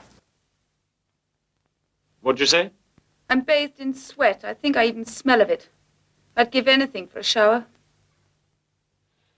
Hey, there are other tourists on Almanzora. Are they English? Dutch. It's a married couple and a girl. Could it have been a Dutch person? What? Well, the voice on the phone, you said it sounded like a boy speaking Dutch. Where are you going? The keys for 6 and 7 aren't there. They might be upstairs. So the couple spend this night in this first and only night we see on this island, here in this little room, horrified, of course. The blood of the small child just dripping down the wall there from the little window. Right. Horrified at what Tom had to do to save them from this kid. Mm-hmm. That's not where the horror ends in this particular room. No, it's not. Trapped in the room, during the night, Evelyn begins to feel a lot of pain. At first, it seems that, like we would all begin to think, oh shit, she's going into labor. She's going into labor, right. Which, anxiety-induced labor, all the running around she's been having to do, of course, horror of all this situation, natural thought. But turns out it's even worse than that. Because it appears that her unborn child has kind of fallen under the influence of all the rest of the children on this island and is, as she says in the dialogue, tearing her apart, ripping into her. Yeah. And her unborn fetus is killing her. And Tom can't do anything other than just sit there and try to hold his wife and comfort her. What can he do as he sits there and watches the unborn fetus murder its mother? And there's nothing graphic about this scene. No. There's not even blood. There's nothing of that nature. It is simply done through the dialogue and the performances and the realization that this is something that we that if you look back to when that young girl came and listened to the baby, you did begin to wonder, as the film has led you down the path of discovering how this whatever it is passes from child to child, how it might possibly interact with an unborn child, and now we know. I thought it was a brilliant thing to do. Brilliant story twist. Not what I was expecting. It totally caught me by surprise. What I thought was going to happen was I thought that that Evelyn would be spared because she was carrying a child. I thought it was going to be that old thing about, which still could have been effective in its own way, but I think this is even more horrifying and brilliant, this twist here. And there's how else to put this other than a child aborting its parent. Yeah. And considering, as we talked about before, these two people did have a discussion before they decided to carry the child to term about the possibility of aborting the child, and in this case, the child has reversed that particular situation and taken its aggressive activities out on the parent, which of course is also a suicide pact for a fetus. Yeah, it is. Yeah, and it's a grisly idea. It's a terrible idea, and it almost has the effect for me of putting, and the film doesn't rub your nose in this idea, but it does put you in mind of how do you view abortion. Yeah, I mean, because that's definitely one of the questions it brings up for sure. Yeah. I mean, and it's not pointing fingers. It's not really making accusations. It's not preaching. Nothing of that nature. But it puts you firmly in mind of what this is, which is a reverse abortion. That's what this is. This is the child killing its parent. One of the strangest bouts of matricide I've ever seen in my life. Yeah. And it's terrifying. The movie plays with so many different ideas, and after we get through the plot, I want to discuss some of the cultural things and societal things that swirl around this film and the time in which it was made. But just that idea alone, and the fact that Spain is such a Catholic country, does bring the idea of the fact that these are tourists, these are others, these are not Catholics. Right. It brings their interloper status into a different light, and it's an odd point. It's an odd point, and it brings up a certain level of discussion that I think the film is kind of ballsy to even play with. Yeah. But nevertheless, the sequence ends with Tom alone. He's got a kind of MP40 machine gun. He was able to use once on that child when he was under the gun, so to speak, when he was under direct threat. And so the question then becomes for him, what can he do? So he very clearly decides the sun's up now, I'm going to try to get off the island again. I've got to get out of here. He makes a play for it. We have the same problem with the children blocking the way. This is the moment where the film has a truly iconic image, which is a shot of the children all bunched together in the road, in the kind of roadway there in the town. Him standing there facing them with the gun, the machine gun held down beside his leg, because he's not even aiming at the children because he just can't. I mean, he's worn out. He's disgusted. He doesn't know what to do with himself. He's a man at the end of his tether. Yeah, and it's essentially a kind of standoff there between the children and himself. And he finally brings up the machine gun and mows down a few of the kids. He actually shoots several of them. And the rest of them kind of scatter enough for him to run past them and out toward the dock. Yeah. Now, he immediately throws the gun down. We don't know if he ran out of... The burst he fires is a very short one. It doesn't make an obvious play of depicting whether he has run out of bullets, or if that's literally all he can bear to do. Like if that's as far as he can go, that he can't bear to do anymore, because he doesn't look at the gun, try and fire it or anything, he just drops it. So either we're meant to think he's out of bullets, or we're meant to think that that's all he could do. And possibly could have, if he still had bullets left in it, he possibly could have saved himself had he continued to carry the gun with him. But the fact that he doesn't, once again, shows that, I think it's kind of to show that his horror over what he's having to do is still something that's wrestling with his will to survive. Yeah, exactly. I always got the feeling every time I watch that scene where he just drops the gun that it is more along the lines of that's all he can bear. That's all he can bring himself to do. He can't bear anymore. Yeah. So he runs down to the dock. The children are in full pursuit. He gets to his boat, which is still there. Nothing has been damaged. And as he attempts to unmoor the boat, the children swarm onto the boat. He starts trying to... he's hitting them with oars, knocking them into the water, trying to save himself. But at the same time, a Spanish military / kind of police patrol boat arrives. The crew see what's going on, and they think that Tom is killing the children in cold blood. An officer draws a weapon on him, ordering him to stay still. When he doesn't, the officer shoots Tom dead, and he falls into the water. And of course, as much as we're hoping that Tom can get away, it makes perfect sense. That's that is probably the conclusion that any adults coming upon the scene would have made. They would instantly feel protective of the children and put the blame on the adult. Well, yeah, it reminds me very much of the end of Night of the Living Dead. Oh yeah, You know, yes, yeah, definitely. The obvious idea from a distance is sadly not the truth. Yeah. I think if you had to draw, to boil this down to the film's greatest influences are going to be the birds and Night of the Living Dead. You know, it's and of course it's definitely in line with the whole thing with the birds, with the whole.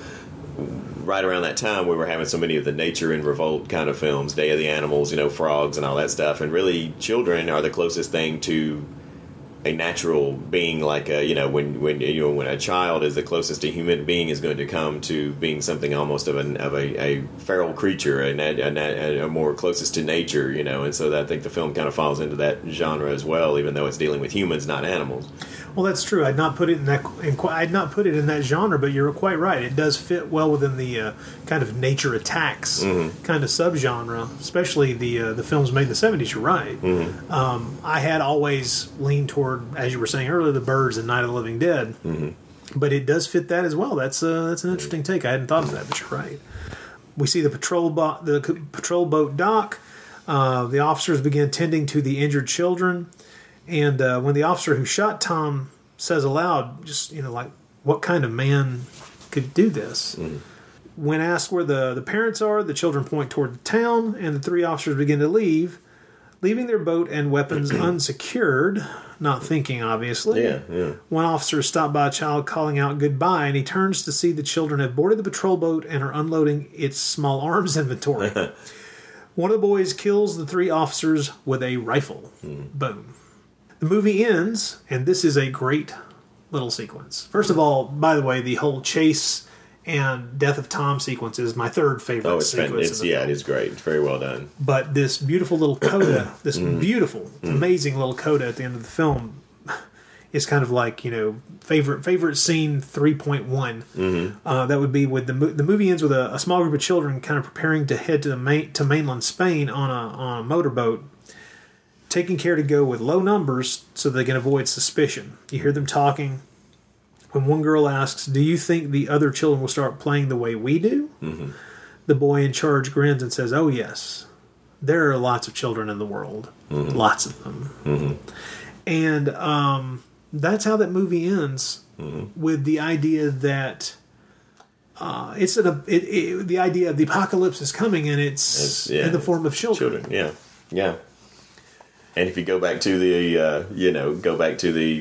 opening credits, and like maybe it's not an undeserved apocalypse, maybe it's an apocalypse we've had coming, it's because of our willingness to use children as collateral, to accept children as collateral damage, to something that the film I don't even think in that opening sequence even touches on is the prevalence of child soldiers in different parts of the world as well, which is hideous. It's horrendous, taking away of a child's entire life, turning them into murderers, turning them into killers, and taking away whatever they may have been, turning them into these hideous, unthinking soldiers with a lifespan that can be measured in months sometimes.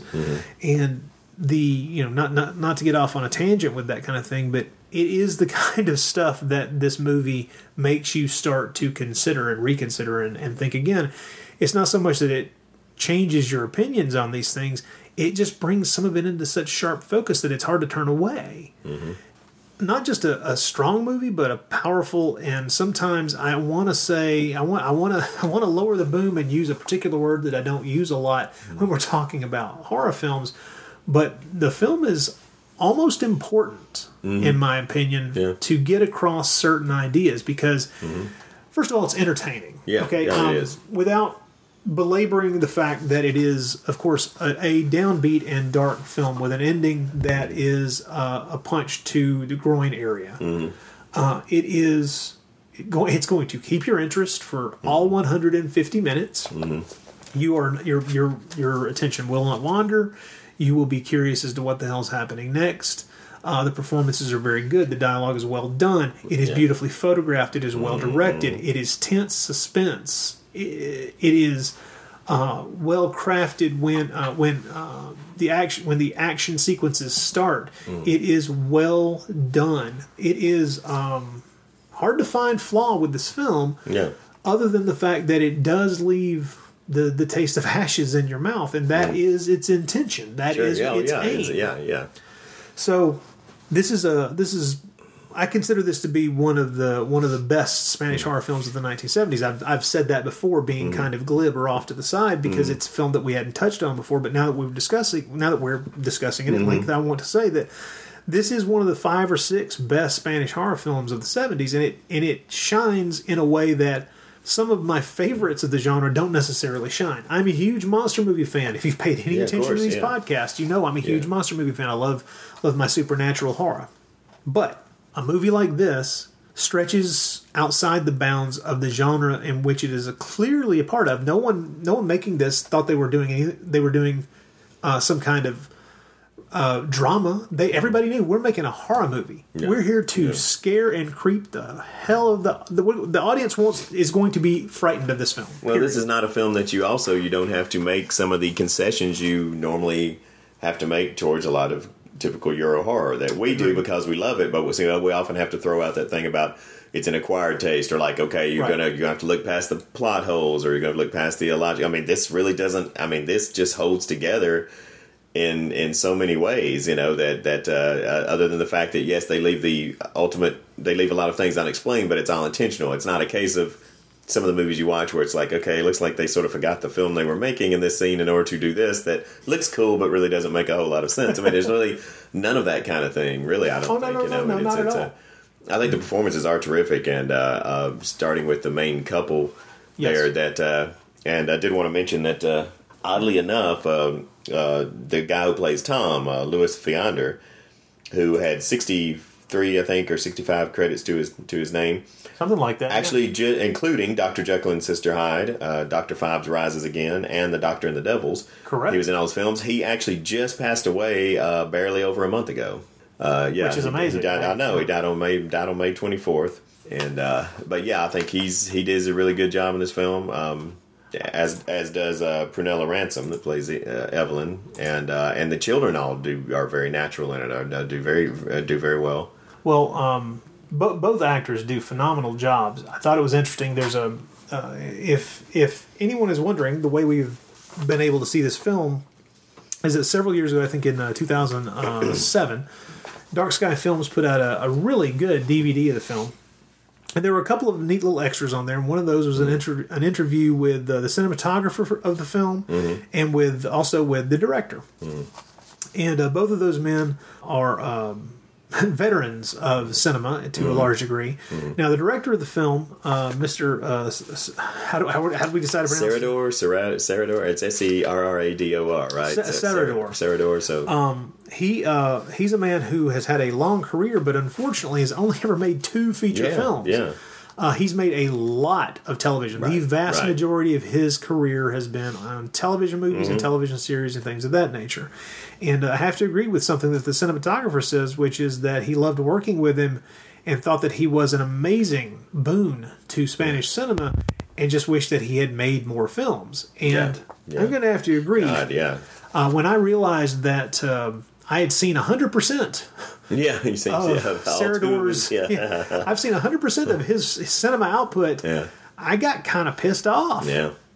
And wondered, well, man, how far do I want to try to delve into finding, subtitled copies of some of the Spanish stuff that he did for television? And maybe I do. I think it'll take me, doing some digging and some hunting, because, of course, Spanish television is far from something that's easy to get your hands on, in our case here in the States. Of course, But films are a different matter entirely. It's a shame. He's so good. I've seen both of his films, and I love both of them. If I remember from the extras, also, I thought this was a pretty amazing thing. I believe that the island, that they actually used about 3 different locations to do this, which is amazing because it's so edited so incredibly seamlessly. I mean, they're describing on some like some of the things where you see an interior that was filmed in one town and an exterior of the same building that was filmed somewhere else, and it's all edited together. I mean, you never would have known that had you not heard that they did not film this in just one location. I know, it's really bizarre. I mean, because it all looks the same. And it was neat listening to the cinematographer talk about how to get that effect. And of course, so much of the film, almost all of it, takes place in bright daylight. Mm-hmm. He related that one story about sitting there because the cloud cover was wrong.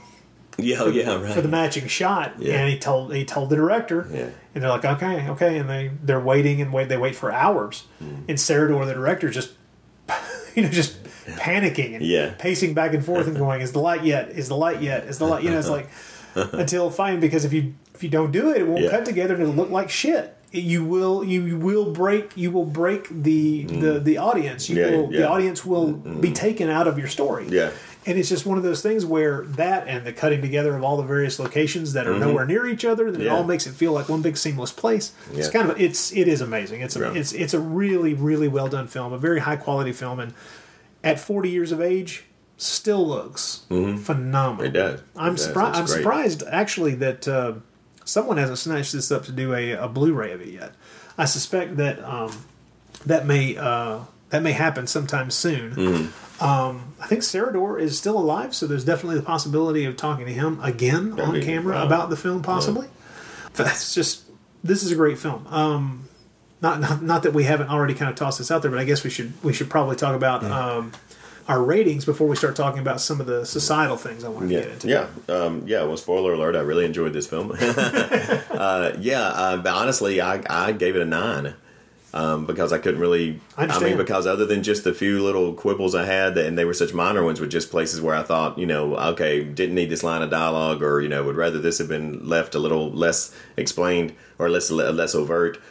Other than those minutes, again, I can't find any fault with it. I just feel like technically it's a marvel. I think the performances are great. I think it's a very powerful and definitely uncomfortable film. It definitely makes you wrestle with a lot of questions, and thoughts about how we view children, how we treat children, and how our society, what our perceptions of children are versus what maybe they really are, what they really should be or whatever. So all those kind of things. I couldn't see any reason to score many points against this film. I thought it was just, I think it does what it set out to do fantastic, just in a great way. So I went back and forth between an 8 and a 9 because my memory of the film was that it was an 8, easily an 8. When I sat down to rewatch it, I found myself so overwhelmingly affected that it became something that I debated for a few days. This is an 8 or a 9 because this is really close.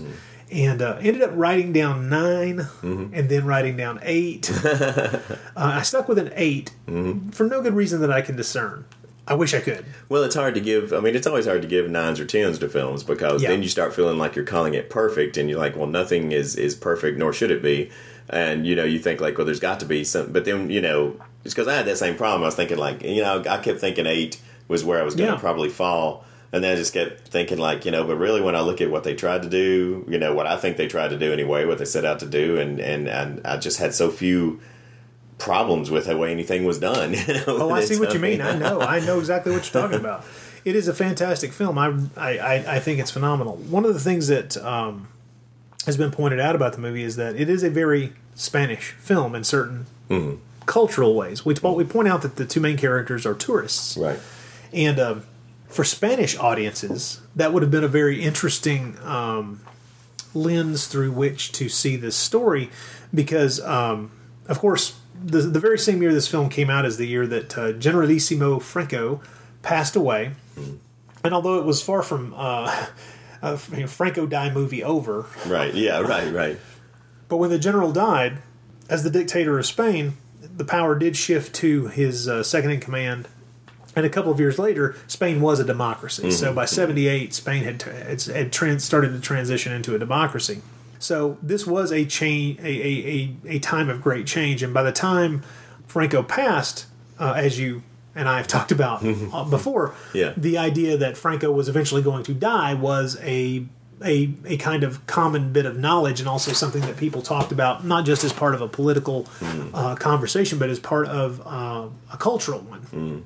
Now, in the 1960s, General Franco instituted an openness to Spain for the first time in a couple of decades because Spain was in desperate need of money, and therefore open up the doors for tourists, and you get a lot of money from everywhere, because Spain is a hell of a tourist destination. I mean, there's a reason you can look at that festival going on in that seaside town and see why so many people would flock there. There's beaches, there's the water. It's a beautiful place, and it's the kind of thing that obviously you can just rake in the money off of tourists who want to go there and forget their troubles for a while. So in the 1960s, Franco kicked the door open on that kind of thing because the state needed money. That is both a good and a bad thing depending on where you are in Spain and what your position is and how this affects your life. But regardless, by 76, that's been going on for over a decade, and tourism and tourists are a natural, normal part of your life pretty much year-round. Yeah. Depending on where you are and, what's going on, you deal with tourists in Spain in that period of time all the time. So it becomes something that is a point of contention, causes problems, all the good. The same way. How do we react to all the damn tourists in Nashville? Right? Yeah. We're glad you're here. Just leave your money, hand it to me, even, and go the fuck back home. We're tired of you having you here. You're clotting up things, and I can't get to the bar. Right? Yeah. So tourism brings all the same problems that you would expect. So it's couching the film as two tourists from another country automatically puts Spanish audiences in a particular mindset, and I think that's fascinating. Another thing the movie plays with is throughout it, and at different levels and on different topics, it wants to talk about morality. What is moral? What is immoral? How do you justify your actions? Do your actions end up being justifiable outside of yourself? And are your actions justified if it's done in the name of survival? Does everyone have a right to do whatever it takes to survive? Right. And do we have a right to judge them on that? Do we have a right to judge another being's what another being does in order to survive? Right. And this film, it brings up all of these ideas. It brings them up in clever ways. It shades things in one direction or the other. It's not taking any kind of moral stance at any point. I can't find the film coming down firmly on one side or the other of a very split idea. You said something that I didn't think about, is having the protagonist, not only the tourism angle, but having the protagonist be British means that they can be tourists, be non-Spaniards, is they can also talk about having considered abortion without necessarily becoming unsympathetic. Like, had they been, the Spanish audience might have accepted more that, British people can talk about, it's a different culture, or they might, if it had been two Spanish, if it had been a Spanish couple, the idea of them talking about that they had discussed abortion would probably have been still hard to bring across in cinema, even at that time, even in the 76, and I think you're right, and you're right. I hadn't really thought of the fact that introducing the idea of having considered abortion being something that it would be better to put into the mouths and the characters of someone who are others, someone who's not Spanish. Yeah, it might make the Spanish audience could probably then still feel sympathy for the characters. Yeah, and not because they were British. So that's true. This is a movie to be admired on many levels. I find myself. One of the reasons this is not a movie that I return to on a frequent basis. I don't think I could watch this movie more than every 2-3 years at most. Yeah. And the reason for that is it stays with me. Yeah. First of all, it's not a feel-good movie of the summer kind of thing. No, it's not that. It's not something you put on when you're just, I just want to veg out and just watch something that strokes my pleasure zones or whatever. It's just not that kind of film. This isn't. I'm going to watch a couple of Charlie Chan movies. Yeah, exactly. Right. Yeah.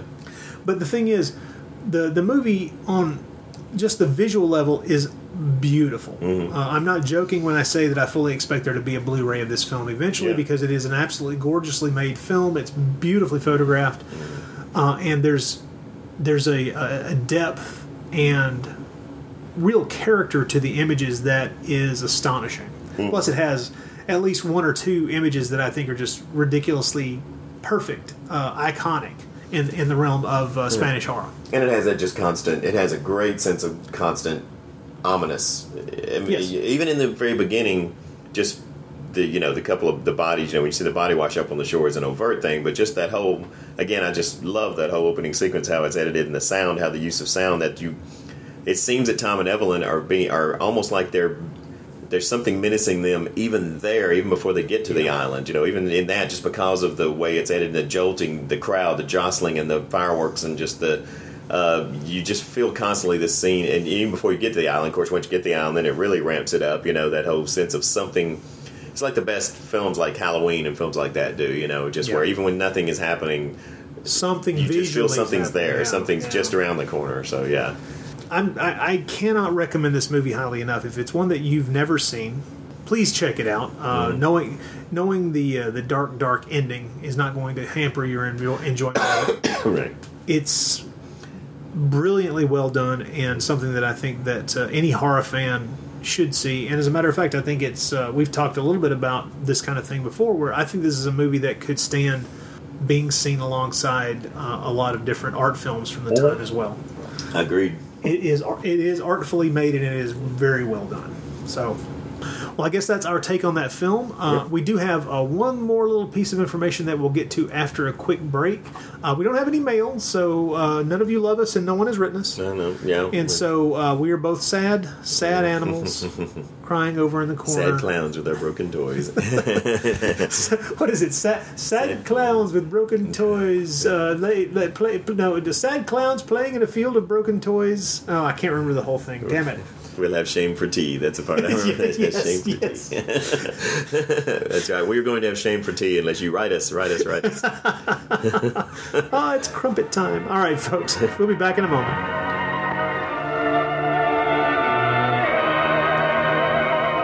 Prepare for a spine-tingling, nerve-shattering podcast featuring all your favorite monsters.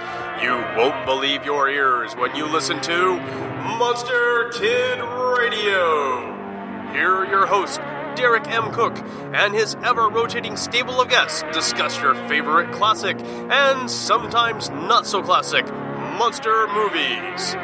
Subscribe to Monster Kid Radio through iTunes or Stitcher, or visit MonsterKidRadio.net before the next weekly episode of Monster Kid Radio. Go through the archives for interviews with Sarah Karloff, Victoria Price, and Joel Hodgson. Listen to discussions about movies like Creature from the Black Lagoon, Island of Terror, and King Kong. And don't forget convention coverage from Monster Bash and the H.P. Lovecraft Film Festival. Classic monsters, modern talk, and the head of Rondo Hatton. Only on Monster Kid Radio.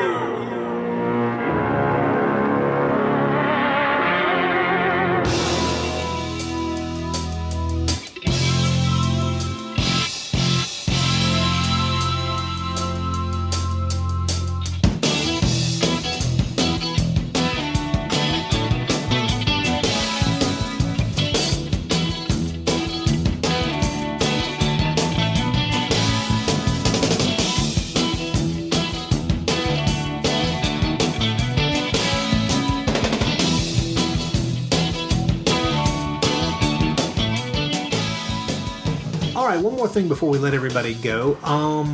Believe it or not, Who Can Kill a Child is a movie that was recently, well, sort of recently, remade. Yeah, and I had totally forgotten that until you reminded me of it.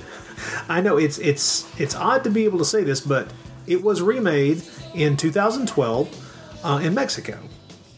It was shot, edited, written, and directed by a guy who calls himself Makinov. Mm-hmm. Now, I don't know a whole lot about him, and from what I understand, he kind of went out of his way to make himself, if not mysterious, at least he stays away from publicity. Okay. Which is strange when you think about the fact that, especially these days, that's really no good way to further your career. But nevertheless, there was a version of Who Could Kill a Child made in 2012 under the title Come Out and Play. Now, once again, it is an English language film that takes place primarily in a Spanish language culture, this being Mexico. And it is a virtual shot-for-shot remake of Who Can Kill a Child. As a matter of fact, when it popped up on Netflix a couple, 3 years ago, I sat down. I had heard someone mention Come Out and Play, and they probably had mentioned the fact that it was a remake of Who Can Kill a Child, but that part of that little bit of information had completely escaped me. But I remember the title, and one night was playing, Netflix roulette, hit play, and sat down and watched it. And after... It probably wasn't long. a few minutes, probably 15 at most, I began to realize, oh, wait a minute, this damn thing's a remake of Who Can Kill a Child. Now, here's the weird thing. I watched the whole movie, and the entire time, I wish someone had been able to have like a camera in the room, secretly planted just right on my face. Because I think slowly over the course of the runtime of Come Out and Play, my face just becomes more and more incredulous, because it's not just that it is a complete remake. I can understand the wisdom of sticking to a very strong script, to the adhering to the idea, and simply updating the locations and the actors, essentially taking a story that is in a lot of ways can be read as timeless, planting it down in a different culture, telling the same story again. I can get that. It doesn't bother me. I'm not one of those people who runs screaming to my booby room to cry when somebody remakes a classic film. It just, I'm sorry, I'm not precious about it. But what was really bizarre was, remember all those things we said about how effective and dark and unsettling and atmospheric and creepy that Who Can Kill a Child is? For that, find an adjective that is the exact opposite of everyone I just used and slap it in front of a description of Come Out and Play, because it is insanely flat. The things that slow burn build in Who Can Kill a Child just bore the shit out of you in Come Out and Play. It is so flatly done that there's no energy to it. Wow. It was a struggle to finish, even though once I realized it's Who Can Kill a Child, and far enough into it to realize, oh, well, they seem to be hitting all of the same plot notes, all of the same beats. This should be interesting. Let's see how far they're willing to go in 2012. But I was bored. I really was. I think I ended up giving it like a 3 or a 4. Wow. And it's a pretty looking film. It's not incompetently made at all. It's a competently made film. It's just boring as hell. And that's something terrible to say about a movie. One of the worst things I can say. Yeah. So if you have in the past seen Come Out and Play and had never heard of Who Can Kill a Child, because the movie does not reference it to the best of my knowledge, I'll tell you right now that what you've seen is an inferior product. You have seen something that does not measure up. Sounds almost like comparing both versions of The Haunting, Yes. The remake got everything wrong that the original does right. That's not too bad. The remake of The Haunting was a CGI, roller coaster ride of insanity, which is the wrong story. Zero amount of subtlety at all. Or atmosphere or anything. And this is not quite the same thing. They don't go overboard. They tell the exact same story. Yeah, the same story. But like you said, that what was creepy and ominous and subtle and carefully plotted along in the first one becomes just, without that spark, without that creative spark behind it, just becomes like flat lines, like you said.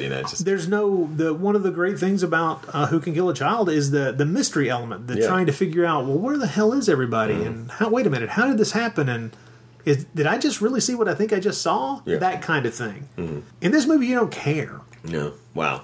You really don't. I mean, it was a struggle to get through.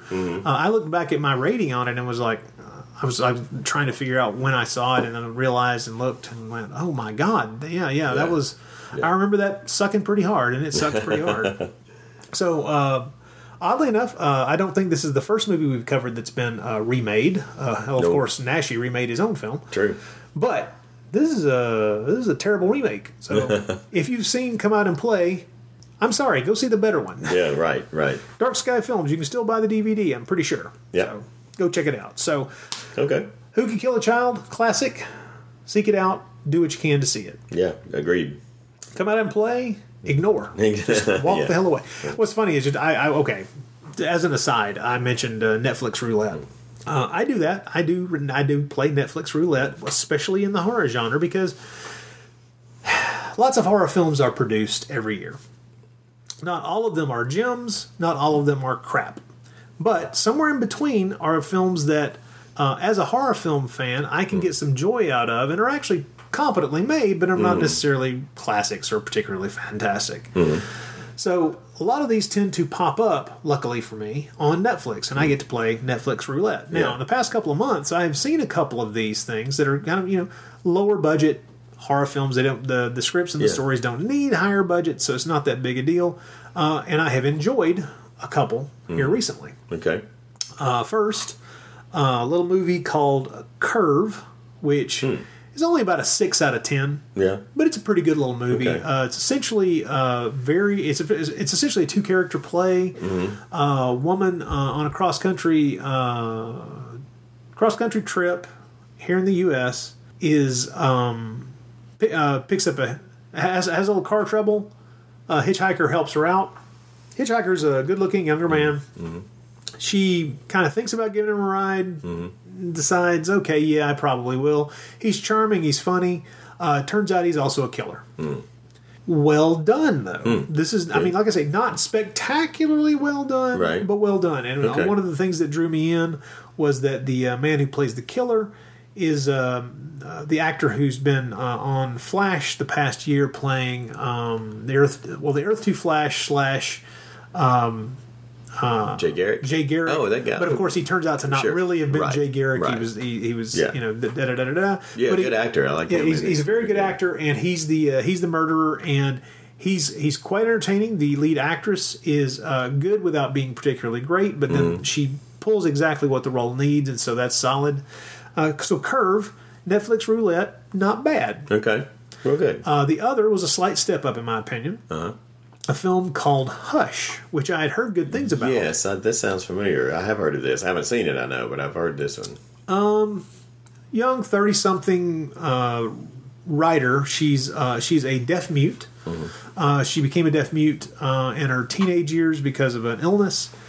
It's essentially it starts off feeling like it's going to be a slasher film, turns into a psycho siege film. Well done. It's done by the same guy who did Absentia, which is another Netflix find. Absentia was fantastic, and he also did the Haunted Mirror film. Another one you mean? Yeah. Oculus? Oculus. Yeah, yes. That was good. I liked Oculus. Yes. Yeah. Now, this film I don't think is as good as Absentia or Oculus. I loved both of those movies. This is a notch down, but still solid. Okay. So Hush is a pretty good little Netflix roulette discovery. So I wouldn't really discover it. I sought that one out because I like the filmmakers. So. Okay.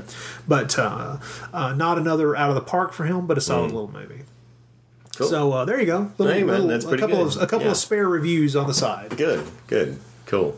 All right. Well, I think that now we can go ahead and wrap this thing up. I'd like to thank everybody for listening in. Remember that you can reach us at NashyCast at Facebook.com. Whoa. I think I just blurted. Yeah. NashyCast at gmail.com is the email address. You can reach us over on the Facebook page anytime you wish. We post the occasional interesting thing over there. I will be posting the occasional interesting link to various issues of Video Watchdog over there that pertain to Spanish horror. I put up a link a few days ago about the issue of Video Watchdog that holds one of my favorite Jess Franco articles that Tim Lucas has written in recent years. And I think it's well worth your reading. Take advantage of the free issues of Video Watchdog on that digital app. I mean, what the hell more could you want? Yeah. And like I say, contact us at the email address anytime you wish. We'll be glad to hear from you. And I guess that'll wrap it up. Yep. We just need to tell what we got coming up next. Right. Now, next month we'll be over on the Bloody Pit. and we will be returning to the land of giant monsters and attacking and violence. Bloody giant monster. Kaiju ass kicking, yeah. Next month over in the Bloody Pit, we'll be talking about Destroy All Monsters. Really looking forward to this because I fear I will get into this movie and realize that I've seen pieces of it, but the way it stands right now, I don't think I've ever seen it. So it'll be part 3 of our Ghidorah files. Ghidorah, however you want to say it. Looking forward to it. We're having a good time with that. Yes. And also you, I will not be there, but Rod has another interesting Bloody Pit episode coming up that he'll be doing with Randy Fox. So we'll be watching for that to be posted soon on Soylent Green. True. So, and what are you and I doing next month? Not next month, but 2 months from here. Yeah, 2 months from now on will be another Beyond Nashi. And one that might surprise people. It surprised us because we didn't know about this until one of our loyal listeners' friends actually tipped us off. The fact that there is a Santo film. Santo, yes, the masked wrestler, who that had made actually a film called Santo vs. Dr. Death that features several of the Nashi-verse in it. Helga Linnea for one being one, in fact. Yeah, exactly. So that was enough to, we went about that. We said, we've got, I can't believe we never had an excuse to do a Santo film, but now we do. So we're doing Santo vs. Dr. Death will be our August episode. Cannot wait. There's a burning desire within me to cover every Santo film in the world, or at least all of the ones that involve monsters. Yeah. Which would only take about 7 years. Yeah, let's see. The man made, I think, 52 films, and probably 48 of them had monsters in them. So yeah, that would take that might take a while. But speaking of your Soylent Green episode, are you going to invite all your listeners to bring their saltines to eat while they listen there, and bring their crackers? If they wish.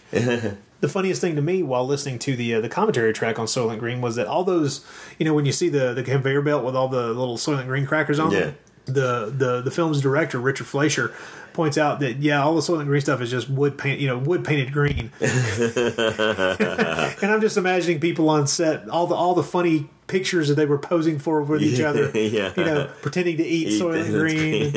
And their blocks of cheap pieces of wood.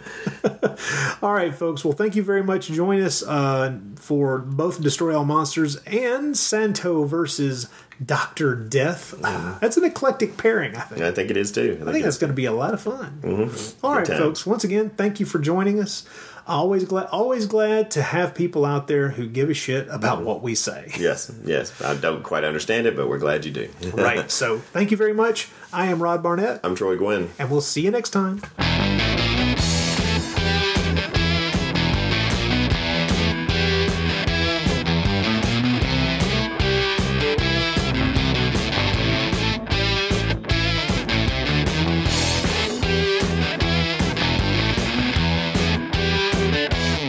When you're happy from a dream, is it hard to work out what is real?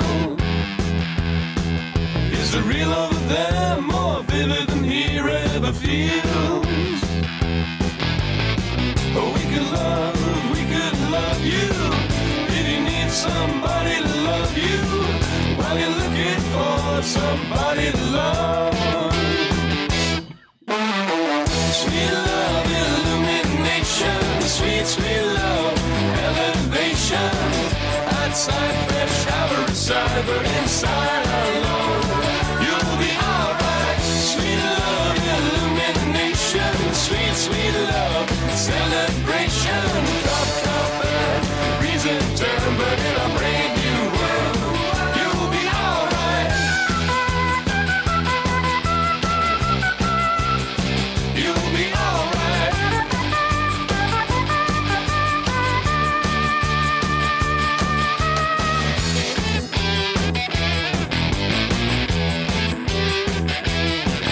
It's a black pool, bright light, brighter than the light in your home.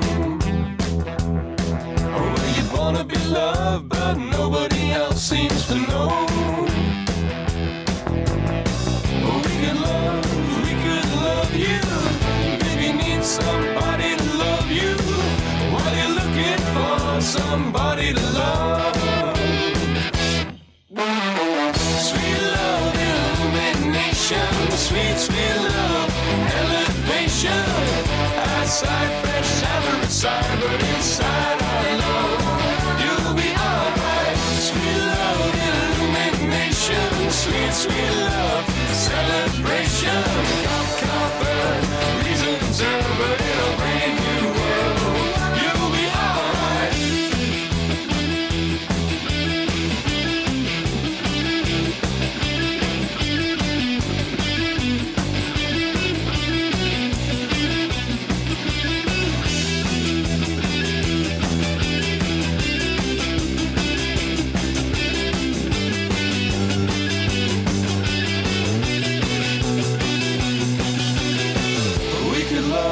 We could love you if you need somebody to love you while you're looking for somebody.